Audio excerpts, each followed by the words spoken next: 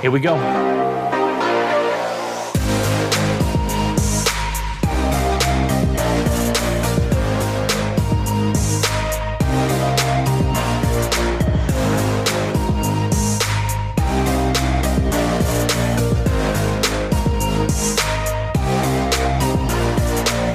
Hey there, folks. This is your host, Cameron Ivey of Privacy Please, and thank you so much for tuning in each and every week. If this is your first time, welcome to the show. Tell your friends about it if you like it. If you don't, let's just pretend you didn't listen to it. Thanks again for coming in, and we hope you enjoy the show. Gabe? How's everyone? Well, how are you? Yep, microphone is the right one. How is that, by the way? How's my... Good? Coming through clear. Luca's a newbie here to New York. He just moved to New York. What? Whereabouts, Luca? I'm in Greenwich Village. Ah, beautiful. Where'd you move from? Italy via San Francisco via Italy. Meaning, I was living in San Francisco, but I spent a few weeks. Very nice. A few months in Italy before. Those are some of my favorite places. I haven't, of all the places I've made it to Italy yet. It was on my list before the plague. Yeah. And San Francisco is like a second home to me. In New York, I lived there for 25 years before I moved down here. So enjoy. Yeah, no, it seems like a good place. I need to figure out what to do during the weekend that is not restaurants. But aside from that, San Francisco is cool for like hikes, you know? Yeah. Well, it depends on what you like to do. So growing up as a kid, a little bit more than a kid, I was a preteen teen growing up in the city, and Greenwich used to be one of my favorite parts of town to hang out in. It's not like it used to be, though. There used to be a lot of amazing punk bars and pool billiards places and stuff, but there's still some fun nightlife down in that area that I think, well, you know what? I have no idea, considering the plague. I don't know if you can do any damn thing anymore in that part of town. That's what I'm saying. Like the nightlife, I think is great. But there's not much nightlife these days. So that's unfortunate. Well, it's a pleasure to virtually meet you. Likewise, my pleasure. Thanks for arranging this. Yes. Absolutely. We're excited to have you on. All right, ladies and gentlemen, welcome to Privacy Please. I am your host, Cameron Ivey, and with me, as always, my co-host, friend, confidant, person of, interesting things in security, Mr. Gabe Gumbs. Gabe, how you doing, man? I am all right. Thank you very much. How are you? Yeah, good. It's an off day for us. It's Thursday. We usually record on Fridays or sometimes hump day, but always up for the unknown. Yes, a day that ends in Y, like all the other days. It's pandemic time. It's hard to tell what day it is. Blur's Day, I believe it is referred to now. Blur's Day, I like it. Blur's Well, we do have an exciting guest with us today. I'm really excited to learn about him and his story. So just wanted to introduce you. Luca Cosentino is the product lead at Oasis Labs. Luca, thanks for joining the show. Sure. Thanks for having me. Absolutely. We're excited to have you and excited to hear your story. So if you want to just kind of start things off, we always love to start the show with where you came from and how you ended up at Oasis Labs. Yeah, sure thing. So I'm Italian and I studied my career there. Started a company when I was in college in the field of selling offline ads to large enterprises who wanted to connect with millennials. And after that, I moved to Procter & Gamble, which is where I had my first experience in a large company. And after that, I relocated in London, where I got a job at American Express, Google then, and then I made the jump to the West Coast in the US, where I studied my MBA at UC Berkeley.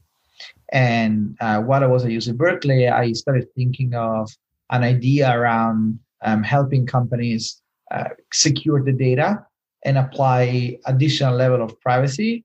And via the process of researching who could help me in building the product, I ended up meeting Professor Dong Song, who coincidentally was working on something extremely similar.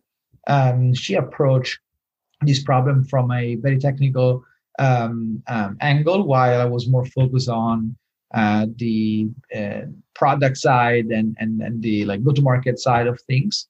And so we thought that joining forces made sense. So I ended up joining her company right at the beginning.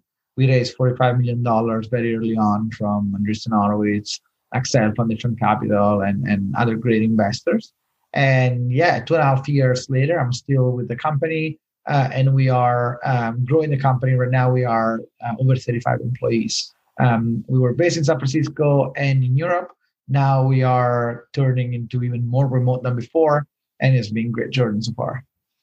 That's awesome. That's an interesting, rich, diverse background. Luca, one of the reasons why I was really excited to have you on the show, for those that have listened to us over these last 2 seasons, we try to keep it diverse. We try to come at privacy and security from different perspectives. And so instead of just having privacy professionals on, big air quotes, because I think privacy professionals are all of us. It's all of our responsibilities for protecting data.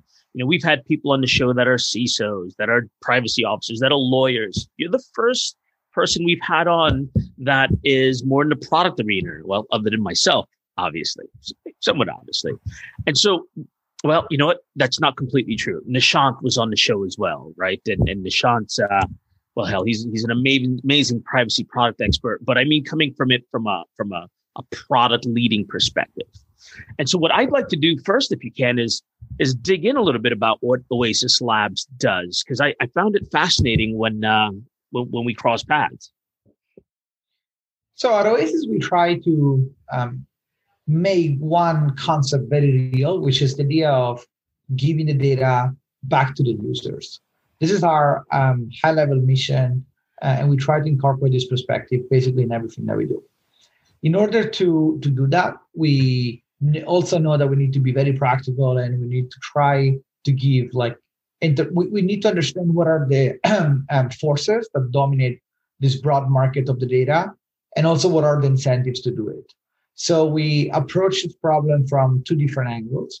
The first one is the blockchain angle, which is very helpful in this case to create an underlying environment where there is no owner or no central owner of whatever information you put there. And then we also try to approach this from the enterprise angle, which is for enterprises who don't necessarily want to deal with blockchain, or even when they do, they don't really want to deal with the technical aspects of blockchain. We try to build a product that helps them help. Oops, I think there's going to be a cat. From the enterprise angle, we try to help these companies deal with blockchain without having to necessarily being exposed to the technical aspects of blockchain. And so we build a product that allows them to get all the benefits and the properties without having to learn all the coding languages and all the infrastructure pieces. So let's talk in a little bit more concrete terms. You said the mission of the organization is to give data back to their owners. Yes? Yes. So I am Gabe Gums. Are we talking about my data as a consumer, or my data as a patient in a hospital, or all of the above? All of the above. So what this means is the following. So we are creating the infrastructure for enabling these use cases that can be as broad as you want it to be.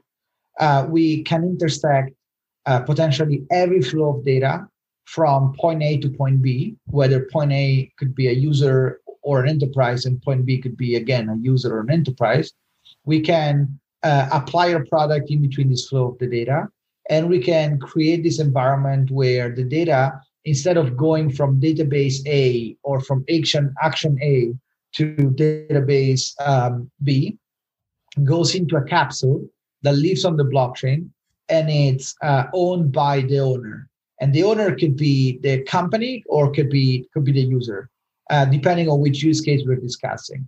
In the consumer world, both use cases that you mentioned are very applicable for us, and I'm happy to go into more details about real use cases that are live in the market right now. But yes, the high-level vision is this one. You take the data from the place they generally live, you put it into an environment that is owned by the user, and you allow the user to specify what the user wants to do with this data. And even when the user decides to do something with the data, in the sense that it would allow it, like a company, to maybe like compute on this data, or a third party to access that data, there is the ability to keep that data private, even if it's usable. So at its core, Oasis Labs is building this technology that enables this new situation where the data can be used without having to reveal the actual data, either to the company or to the computation model. So this intersection of privacy and technology is what this show is all about. And I've got so many more questions, but I'll start with one more follow up, and then I'll turn it back over to Cam. Stop dominating the show. Does this change who the data processor, controller, or owner is? Well, I'm trying to figure out what are the implications for laws like GDPR, CCPA. Do I have to do something less now because I'd be employing this type of a solution, or is it that I'm going to be able to do something easier? This is the exact core part of what we try to do at Oasis, and this is a fundamental problem that we try to solve on a daily basis, right? So once the technology is in place, so people can use it. The question is, who's going to use it, right? And I can spend hours discussing what is fair, but I think it's much more relevant if we discuss how this will happen. Regulation is definitely one big force that will drive adoption here. And in fact, we're seeing companies approaching us with the need of using the data without having to own the data, which perfectly matches what we do. And so the point of this use case is really, we don't really care about owning the data as long as we can use the data to like fill the blank, right? Do whatever they need to do. The second big category of use case has less to do with regulation and more to do with a new paradox or a new paradigm change, is this idea that companies are using privacy as a value proposition for their final users. And so they are saying, like you've been using this product that was giving you a certain service, but what this product was really doing was essentially capturing all your data and using your data as a way for additional business opportunities. So, like if you're not paying for the product, you are the product, right? You heard that expression before. That's exactly use that expression, sure. Yeah. And so this is a very interesting category. You're seeing maybe like companies such as even Apple, like promoting this story a lot and making privacy a key differentiating factor in the value proposition they create with the use. Luca, now, yeah. I got to tell you, you're breaking my brain a little bit, because saying things like use the data without owning the data is, I think, pretty groundbreaking. I mean, that statement in of itself has kind of got me leaning in and sitting up. And so, what do you see as the implications for this for this moving into the future? How do we shift more of the world into thinking about using the data without owning data? And then what happens when I no longer want you to use the data? If you don't own it or have it, who does own it and have it? I do. Do I revoke access? That's exactly right. So it's a 3-step process. The step number one is when the user onboards to a certain service or product, the user will create an account in a place that tells the consuming app that they want to keep the data with them. There is a second step, which is when the company starts putting all the user's data into this place that belongs to the user. And then there is the third moment, which is when the user grants consent to the company to actually use that data for certain purposes. So I think this is opening up a new piece of this discussion that we're having here, which is why the user should care, point one, why the company should care, point two, and what are the new use cases that will come up as a result of this new architecture. Right. So why the user should care, and this is like a big question. I can walk you through some of the incentives. And so the point is, who are the companies that have an interest in doing this and have the patience of explaining to the users that they will own their data and they can do something with their data. And I can walk you through an example that we're very proud of. This DNA testing, right? That has been a fun exercise for a ton of people who bought the kit, took the DNA test, and got the results, and they wanted to know like some data points that they found very fun. Now the thing is, they don't really know how this data is going to be used 20 years from now, and the implications of having this data public on the market seems to be really bigger than what the consumer has realized today, right? Imagine a situation where you are competing for a role in a company, and they tell you that given that your likelihood to develop a certain disease, you're not going to get that job, or you're going to get a higher insurance rate because of that, right? The implications are as big as you want it to be. Imagine this different scenario, which is the scenario proposed by this company we work with called Nebula Genomics, which is a privacy-preserving version of 23andMe. And they go to market with a different value proposition. They tell their users, we are private by default. Take our DNA test, you pay a price, same thing you do with other companies. But the output of your test is never going to be revealed to anyone. Stays private, stays with you. We being Nebula, we do the heavy lifting for you. So we do the hosting, the storage, and on all these pieces. So you don't have to create anything different than you would do otherwise. But you have full control over your data. And you have a page where you can grant or revoke permission to what we, Nebula, can do with you. That's the example of this company called Nebula. They use our infrastructure to power this. What is the key element and what is the key part? One, you attract the user base that is interested in privacy. And you make them the first promoter of the idea of privacy, and you ask them to go in the market and attract other people like them. Second, you create an incentive because you build a database of very unique pieces of data that is very, very interesting for a ton of people, such as like pharma companies. When pharma companies want to go and access the DNA of, I don't know, like 1 million users, they will reach out to this company Nebula and they will say, this is the money we want to pay for this data. Now, Nebula can go to the consumer and say, do you want to accept this money for this computation? The consumer will say yes or no. I tend to believe that they're going to say yes.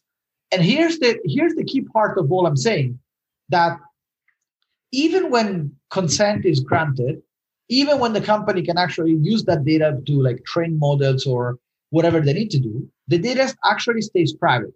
So the data is not transferred. So there is no way you can go and offer money to the user to transfer the data so that then you can resell it or you can use it indefinitely and so on and so forth. And this is all done in a programmatic way without having to do contractual agreement all the time. But you can see this as a protocol that governs how the relationship between users and companies move forward. I want to pause it here and see if there are questions. And if not, I want to also give you one more piece of why this is a revolutionary aspect of the relationship between companies and users.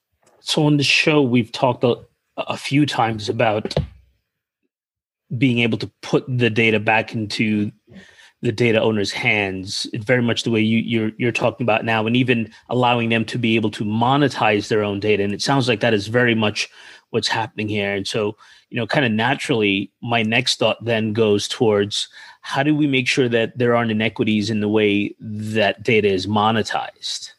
That is to say, the people receiving, some monetary compensation for their data. How do we even, first of all, determine what's the value of my data versus Cam's data? Mm-hmm. Yeah, this is another crucial part that it's in our daily conversations, and this is also another place where encapsulating the data and giving the ability to keep the data private even when data is used actually helps with. So I want to walk you through this situation, right? Imagine a situation where, as I said, like the data stays in this capsule and the company comes to you and says, I want to use your data. Now, at that time, you will say, you know what? I'm going to charge you like $5 for this data. And the company will do their own model and will say, yes, this is okay for us, or this is not okay for us. Now, imagine that while you give your data set for $5, there is someone that comes to you and says $6. Now your new price for the data is $6, no longer $5. Now, if you have transferred your data set to another company, you don't have any opinion on how the data is going to be valued because they can buy the data from you, but they can also go to the first company and buy it for not even $5, like buy for whatever price, because that company doesn't care about that data anymore once they use the data for whatever they need to do. So I'm trying to converge towards a situation where the transaction is not a one-off transaction, but is governed by a protocol that automatically determines the price of that data set based on the supply and demand of that specific data today, tomorrow, and 20 years from now. And then the application that collects the data can essentially like capture a fee out of that transaction or be essentially like the marketplace for that. So the whole point of this exercise is using privacy in a way that has less to do with like cybersecurity, etc., and more to do with the ability of not reusing the data indefinitely once the user somehow consents to give access to the data. What's even like more important about everything that I'm saying here is that companies and users tend to have a conflicting relationship as the company grows. At the very beginning of the company tends to be very collaborative with their users because the importance of a single user for that company is really, really big. But once the company scales and reaches more and more users, the marginal importance of that end user is basically like close to zero. And so they feel they're in a position of exploiting the user as much as possible because what do you want the user to do? Like leave a service that they use every day? Are you really going to leave Facebook because you cannot control the photos that you upload? Are you really not going to pay with a credit card because they get your data? Like it cannot be a situation where there is a trade-off between your convenience and privacy.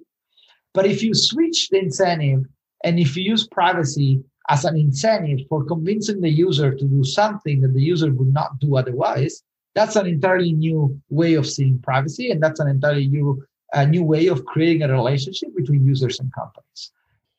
All right, Cam, I apologize.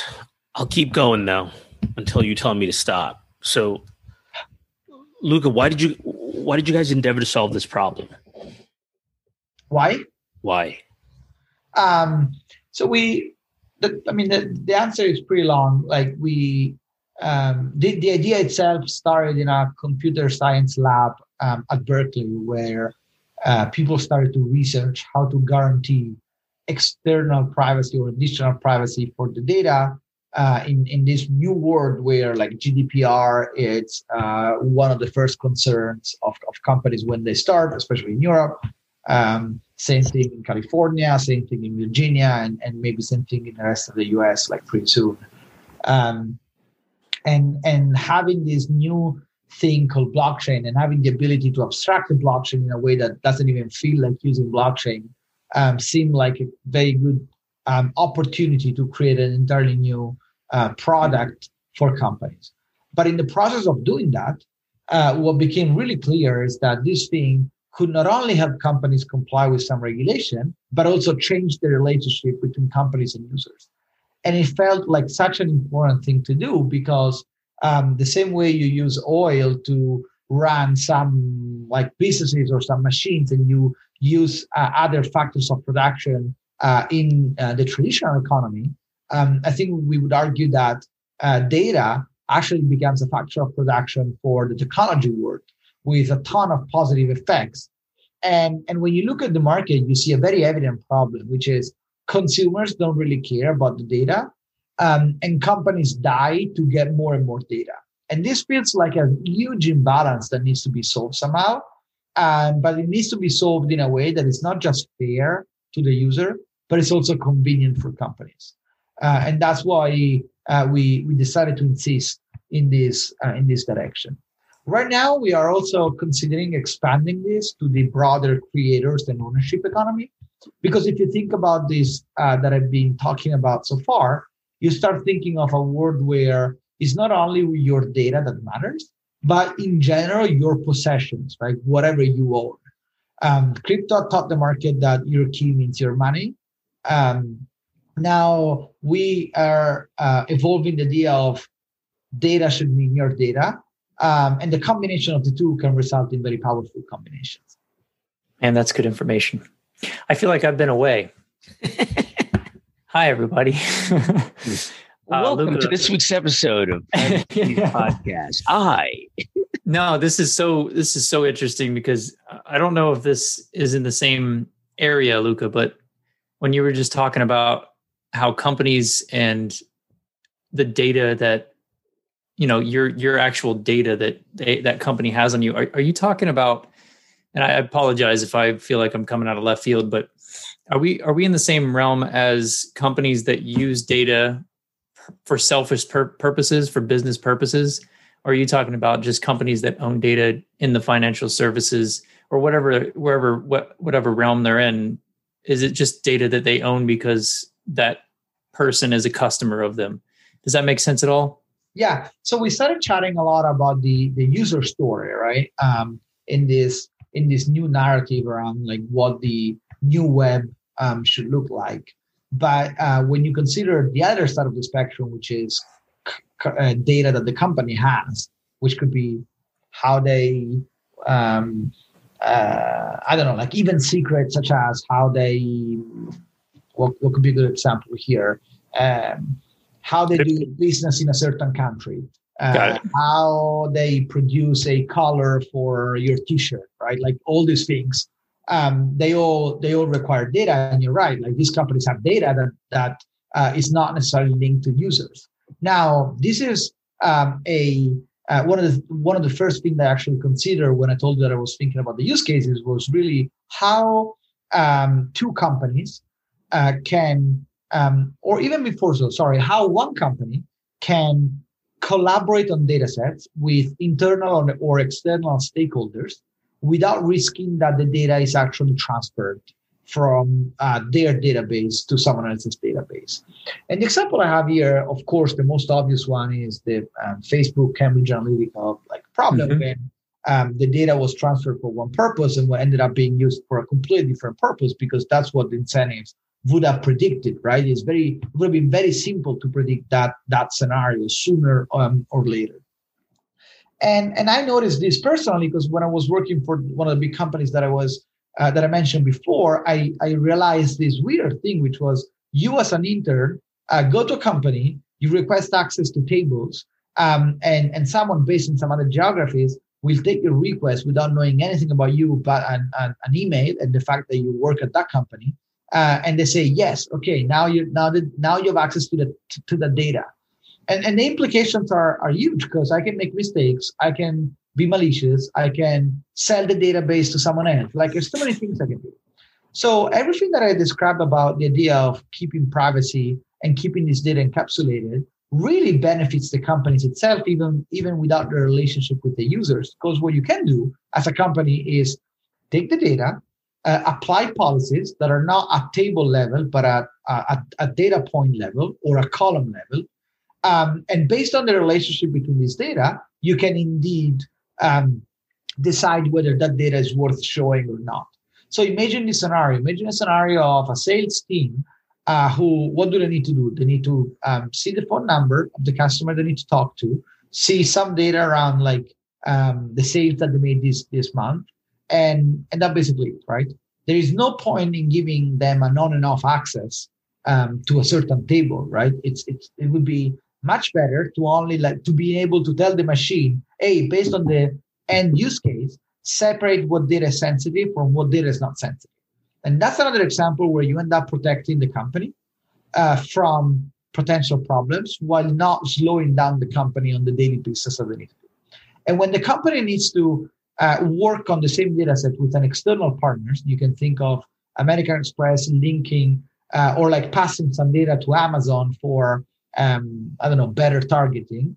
You can imagine the situation where Amazon accesses the data of a certain account member at American Express when the account member links the company to the Amazon account.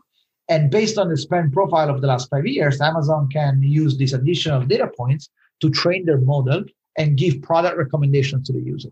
This doesn't happen today because the data cannot be transferred from American Express to Amazon, because it would be a massive shift of power between these two companies.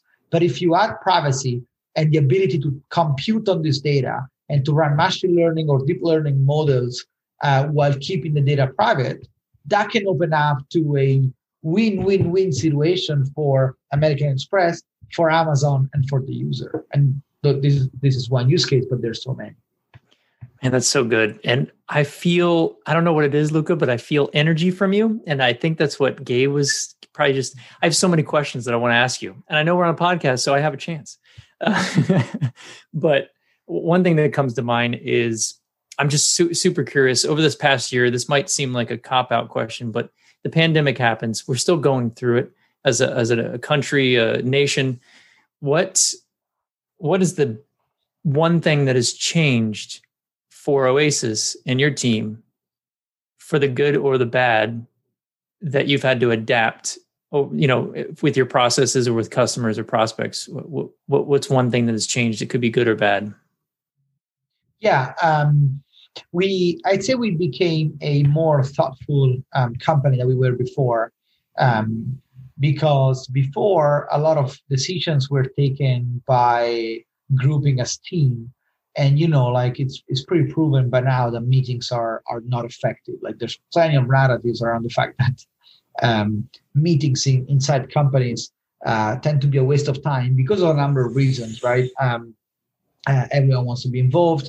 The decision-making process tends to average to consensus and not to the best scenario, or maybe like seeking the truth in that decision.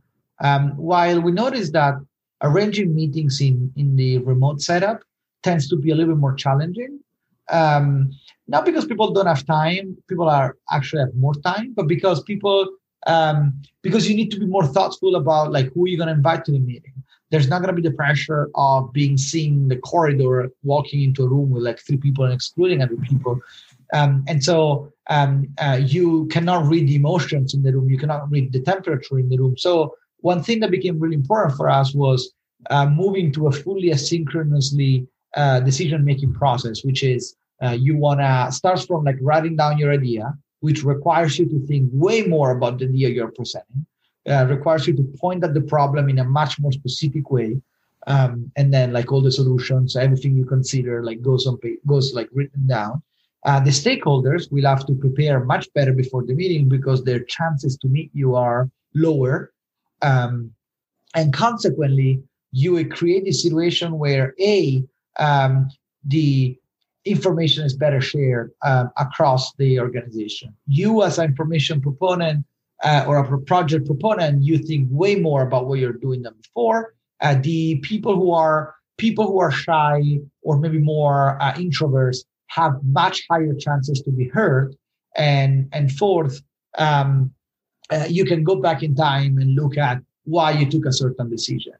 I heard the counter argument to this is that companies that have super charismatic management or leaders are suffering a little bit from this. So maybe that could be a downside. But for us, we work a lot as a team. So that has been a good shift that has produced a ton of positive outcomes that we didn't even expect. Awesome. Good answer. To shift gears a little bit, obviously you can go on your LinkedIn and see where you've worked. So not just name dropping here, but Google, PayPal, American Express, you've worked at some big companies, and you don't have to be, you can answer this any way you want, of course, but I'm just curious, which company throughout your career has impacted you the most, and where did that passion come from for being where you are right now and privacy in the product field? So the company that impacted me the most was definitely Procter & Gamble, because the level of attention they have on the user, it's comparable to like I think no other company in the world. They really want to know what the user wants.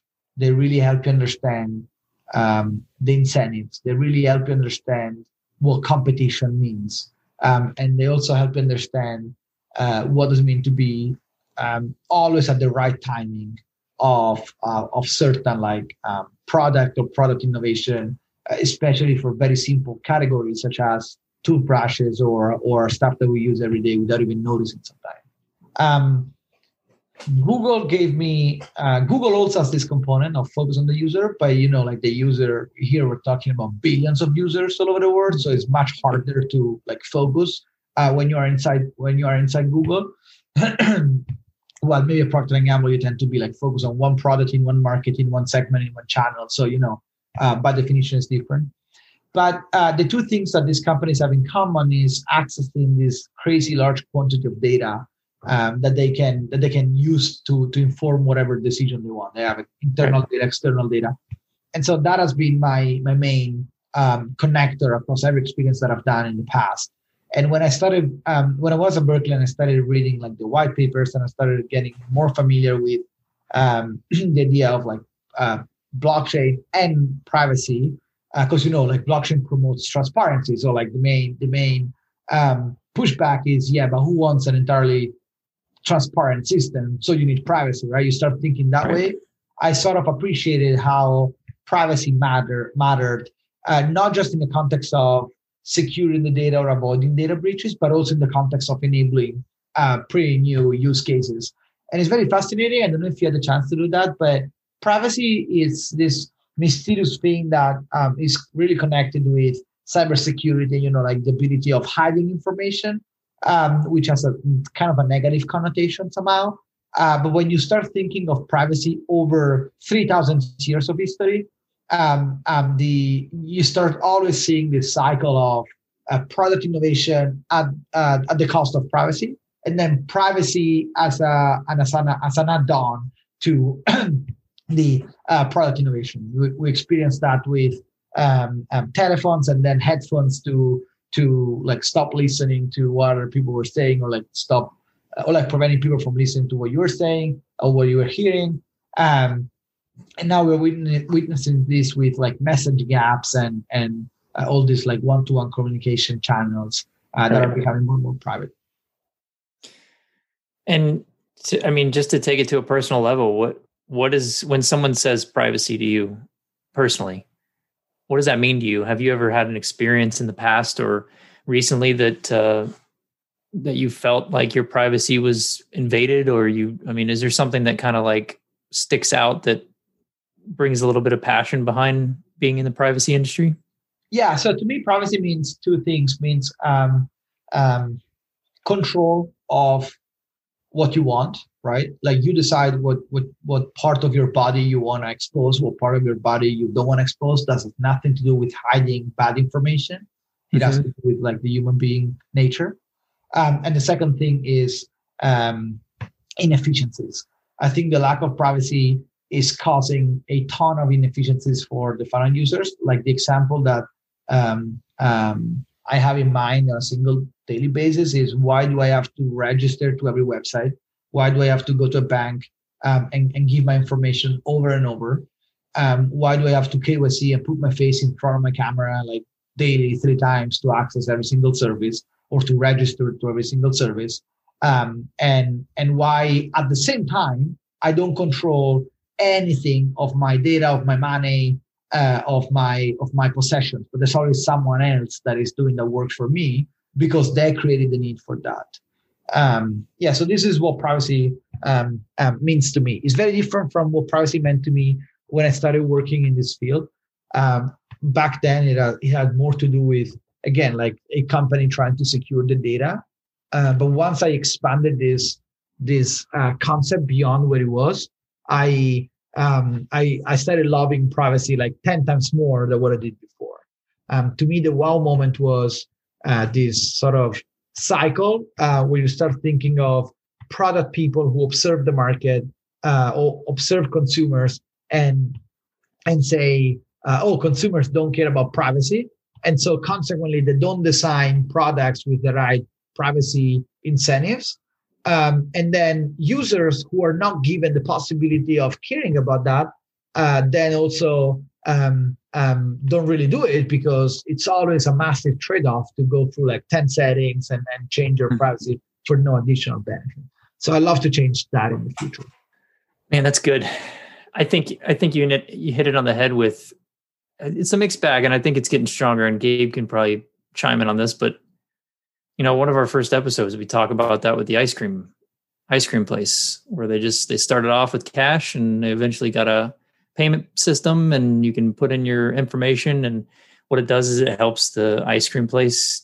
It kind of collects data on you and knows when you come in and knows what you get, knows what you like. It can suggest things. I think the thing is naturally most people don't really care, but at the same time they do. But I think it's also they're unaware, or they're vulnerable. And Gabe, you're on mute if you're trying to talk, by the way. Right. Yeah, I think some of that is the latter, though, Cam. I think more people would care a bit more if they understood those implications and impacts. One of the reasons why I wanted Luca on the show is I think people might care if they understood that they can take control back of their data. Mm-hmm. They can be the ones to profit from the data, not just the Facebooks of the world. I think if we empower the people with that information, they will care. Yeah. That's right. I mean, that's what we try to target. Like our best targets are these companies who are going to market offering more private ways to interact with the users. We don't believe in the narrative that people don't care about the data. We believe in the narrative of people, like the data is often stolen as a compromise for something else. You mentioned the example of the ice cream shop, right? I don't know, you go to a restaurant in New York, they say, how many are you? Say like 2. And then from there, what happens? The next step is generally, okay, give me your phone number, and I'm going to text you when the table is ready. Like, what do you want? You want me to walk away because you're asking for my phone number? It's a tough experience for me, for my group. Like, I should have a strong stand against privacy. But like that's not what we do. We don't walk around fighting battles, right? Right. Well, you don't. My family loves me. Every time I go with my family, I make sure to fight a privacy battle. And they're like, Gabe, can we just eat dinner? I'm like, no, it's the principle of it. Oh, no, he didn't. Right. So,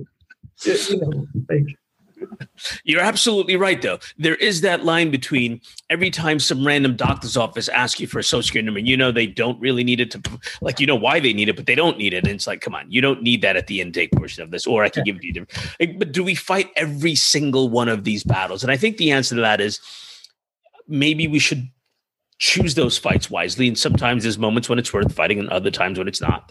There's times when, if I'm by myself, maybe it's worth me taking a little bit of a stand to that restaurant so that they know that people like me exist and that I care about privacy, and that I'm speaking for all of us when I make that stand, even the ones that don't know it.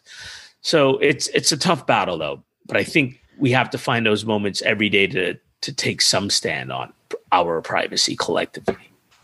Yeah, I think Apple is doing a fantastic job of teaching people the value of the data, or the fact that they should care. They are exposing users with exactly what data the certain app is collecting. And even the language that they're using, it's sometimes like beautiful. Like they say, ask the app to stop tracking me. This is a huge step forward. Like, think about what policies are. I don't know, Facebook. You need to go and say, make my profile anonymous. Like, it sounds bad. I don't know. Like, there is a difference between pushing one thing as an exciting thing to do, and another one as a sort of like, oh, I don't want you to look at me like it's almost like it's prescriptive. Yeah, as well, right? A good direction for you to just. And most people will follow it if it's, like you said, when it's said differently, when it's said right. Yeah, exactly. So, but Oasis, like this is an important part, right? Like at Oasis, in the end, we're not fighting battles around what's fair, what's not fair for the user, in the sense that, you should change the language. But what we're doing is a completely different thing, which is, what are the right incentives for these people to care? We're not approaching the story from what's fair only. We know that wouldn't work. But we're saying, what is the right, how do you create a better relationship, a healthier relationship between you, company, you user, and third parties you work with, in a way that makes everyone better, or like brings everyone in a better place than they were before. That to me is the motivating factor for Oasis Labs, and it's what keeps me at the company, because you really can imagine like a new story. Being close to crypto, that gives us the power to move forward, because if there is one thing that crypto has taught everyone, is that the ownership of your money matters. And so now for crypto users, if you survey them, it feels very weird to go to a bank and have to ask permission to withdraw your money or to do something with your money. It feels very weird. In the crypto world, it's all yours, and we expect that the same is going to happen with the data. I love this intersection. Love this intersection of crypto and privacy, and crypto and using crypto to take back our privacy. Are there any similar applications to crypto that can help preserve privacy? I'd say the entire movement around building around the idea that you want to build a more decentralized web, it's based on the idea of transparency and privacy at the same time. And under this new lens that I try to propose today, which is this one that you can keep the data private but still enabling the data, in my opinion, that blurs the trade-off between transparency, or like it sort of removes the lines between privacy and transparency, because no one cares. Like the ideal world is where no one will care about privacy if everyone can use the data that is inside without violating the privacy,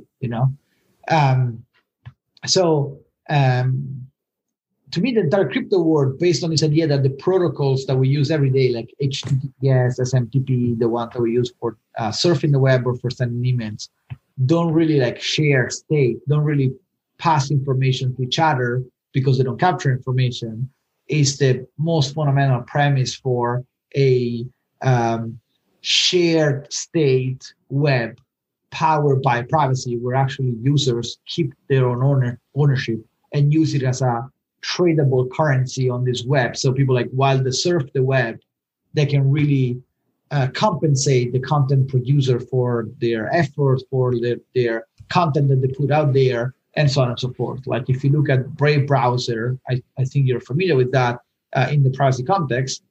They are, for a number of reasons, they are attracting now over 30 million active users, which is insane if you think about where they were only like two years ago. So that to me is a huge intersection of privacy and a user-controlled web.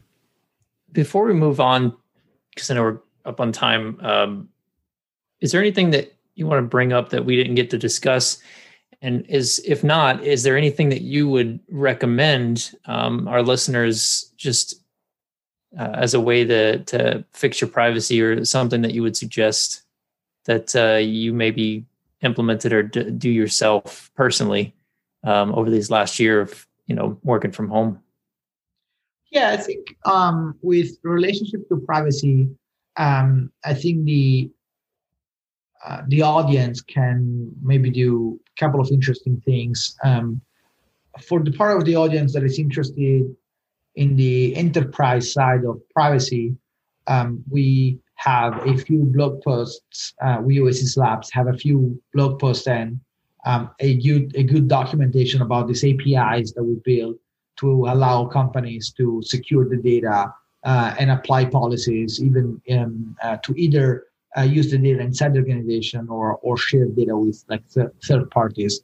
And when you look at how this works, and when you look at the actual technical design to make this possible, I'd say it's really fascinating, because it's an entirely new concept, and it's also very easy. It can be done with like very few and simple APIs.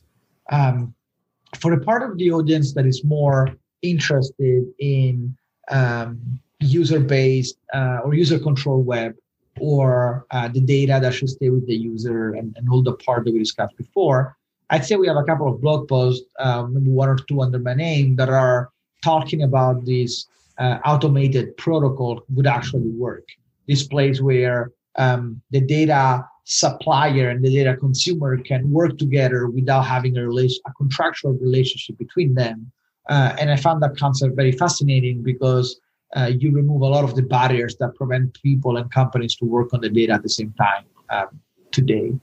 And I think for the people who have a general interest in privacy and are curious about privacy at a more philosophical level, there is this blog post that doesn't belong to us, but it's called like the history of privacy or something like that. It comes up on Medium, and it walks readers through 3,000 years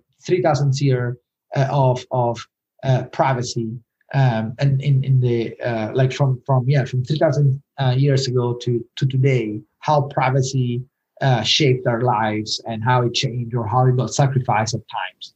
And it's very fascinating when we want to like look back to look forward.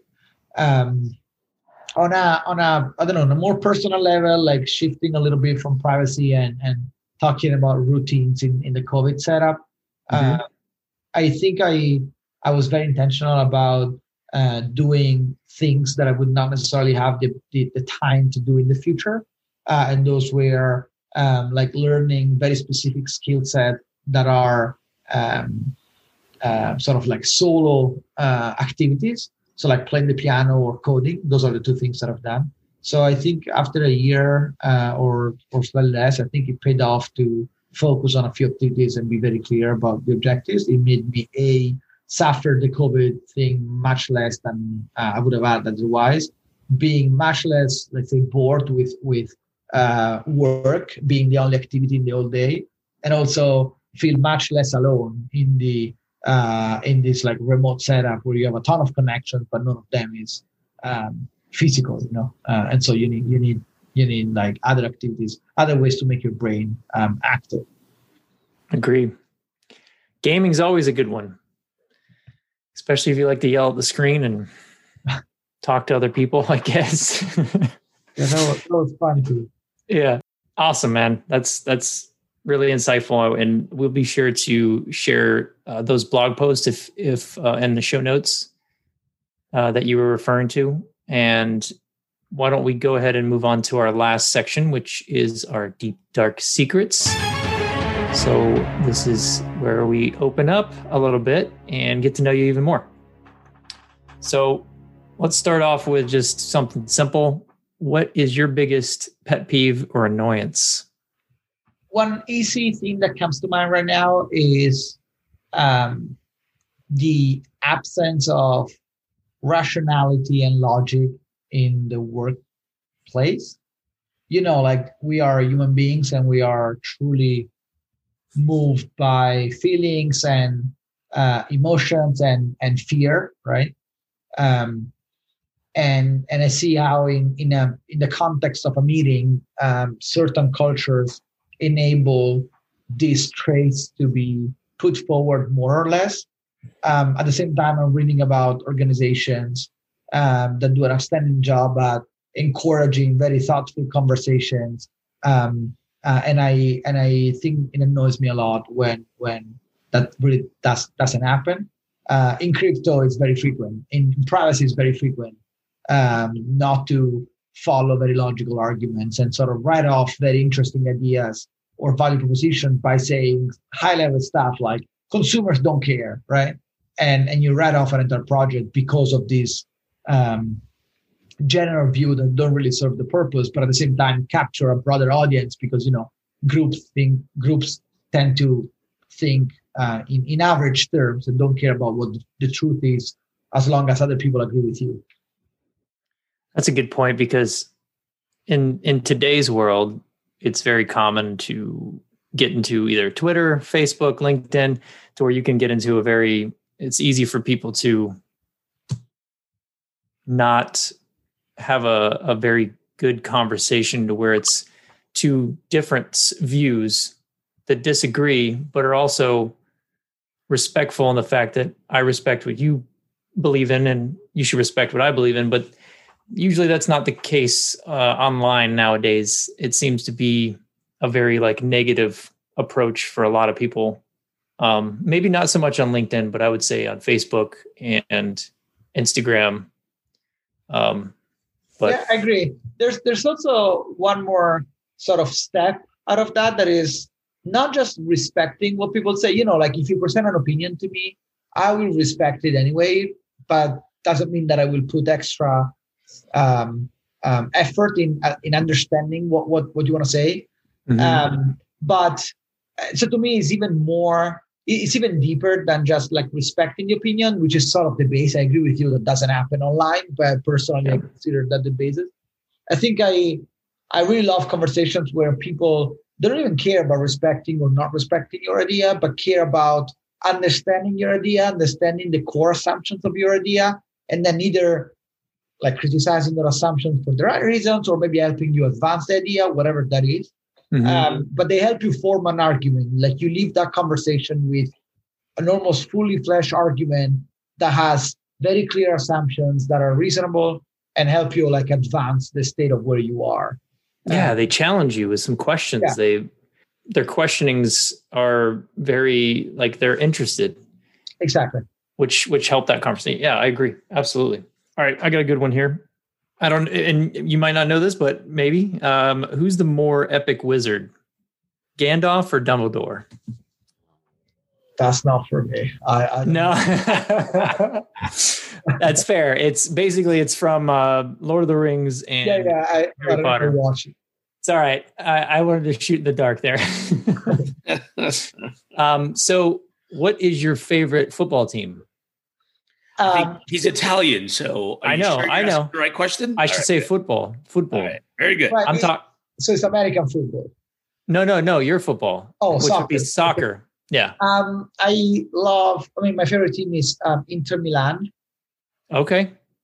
For a number of reasons. I'm from Rome, so I should be supportive of other teams, but I like that one because when they play to Rome, I went to the stadium as a Rome fan, but I didn't like the supporters. They seemed very unfair. I suppose that my view as a 7-year-old must have not been the most rational one. Maybe I was surrounded by, like Roma fans and I simply didn't like the stadium environment. Who knows? But I ended up liking Inter Milan. And what's fun is that 2 years after I changed my mind and became an Inter Milan fan, they bought the real Ronaldo. And so I had to witness like the best, probably one of the best cycles of that team. So were you an AC Milan fan before you changed over to Inter Milan? No, I was a supporter of the local team from Rome. Okay. Roma, yeah. Were you a fan of Inter Milan? I can't remember when they made that first statue of Ronaldo. Was that before he went to Milan? The first statue. The one that was very, very bad. No, I think you're talking about the other Ronaldo. I'm talking about the Ronaldo, the Brazilian, like the one that was there in 1998. The one who broke both his knees. I think the statue is the Portuguese Ronaldo, the current one. Yes. Oh, Cristiano. Right, yeah, exactly. I'm getting those mixed up. Okay. My fault. Yeah, that's my bad. It would have been fun. If you have like 5 minutes, watch the like a prank they made to David Beckham. They did a similar thing. So they invited him to a place and yes, I saw that. I saw that. Yeah. Watch that. His face is hilarious. I think it was that TV show host Cordon. The carpool. Cordon, I can't remember his name. That was funny. I totally missed. I didn't know that it was another Ronaldo, but that makes more sense because I don't think his videos are much better than the new one. So to piggyback off of that, since moving into the States, what's been your favorite thing about being away from home? And if that's hard, you can go with favorite food in America. No, favorite food in America, I'm not going to say. Oh, no, he didn't.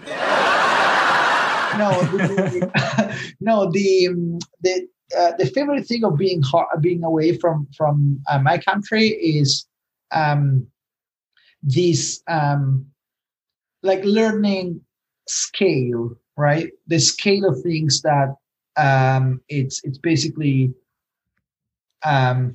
in everything in the US, right? Everything has to do with creating something big, having a big impact, having a big conversation, as in like a meaningful conversation. Nothing is really left unintended, and nothing is really everything is very strategic and planned ahead, let's say.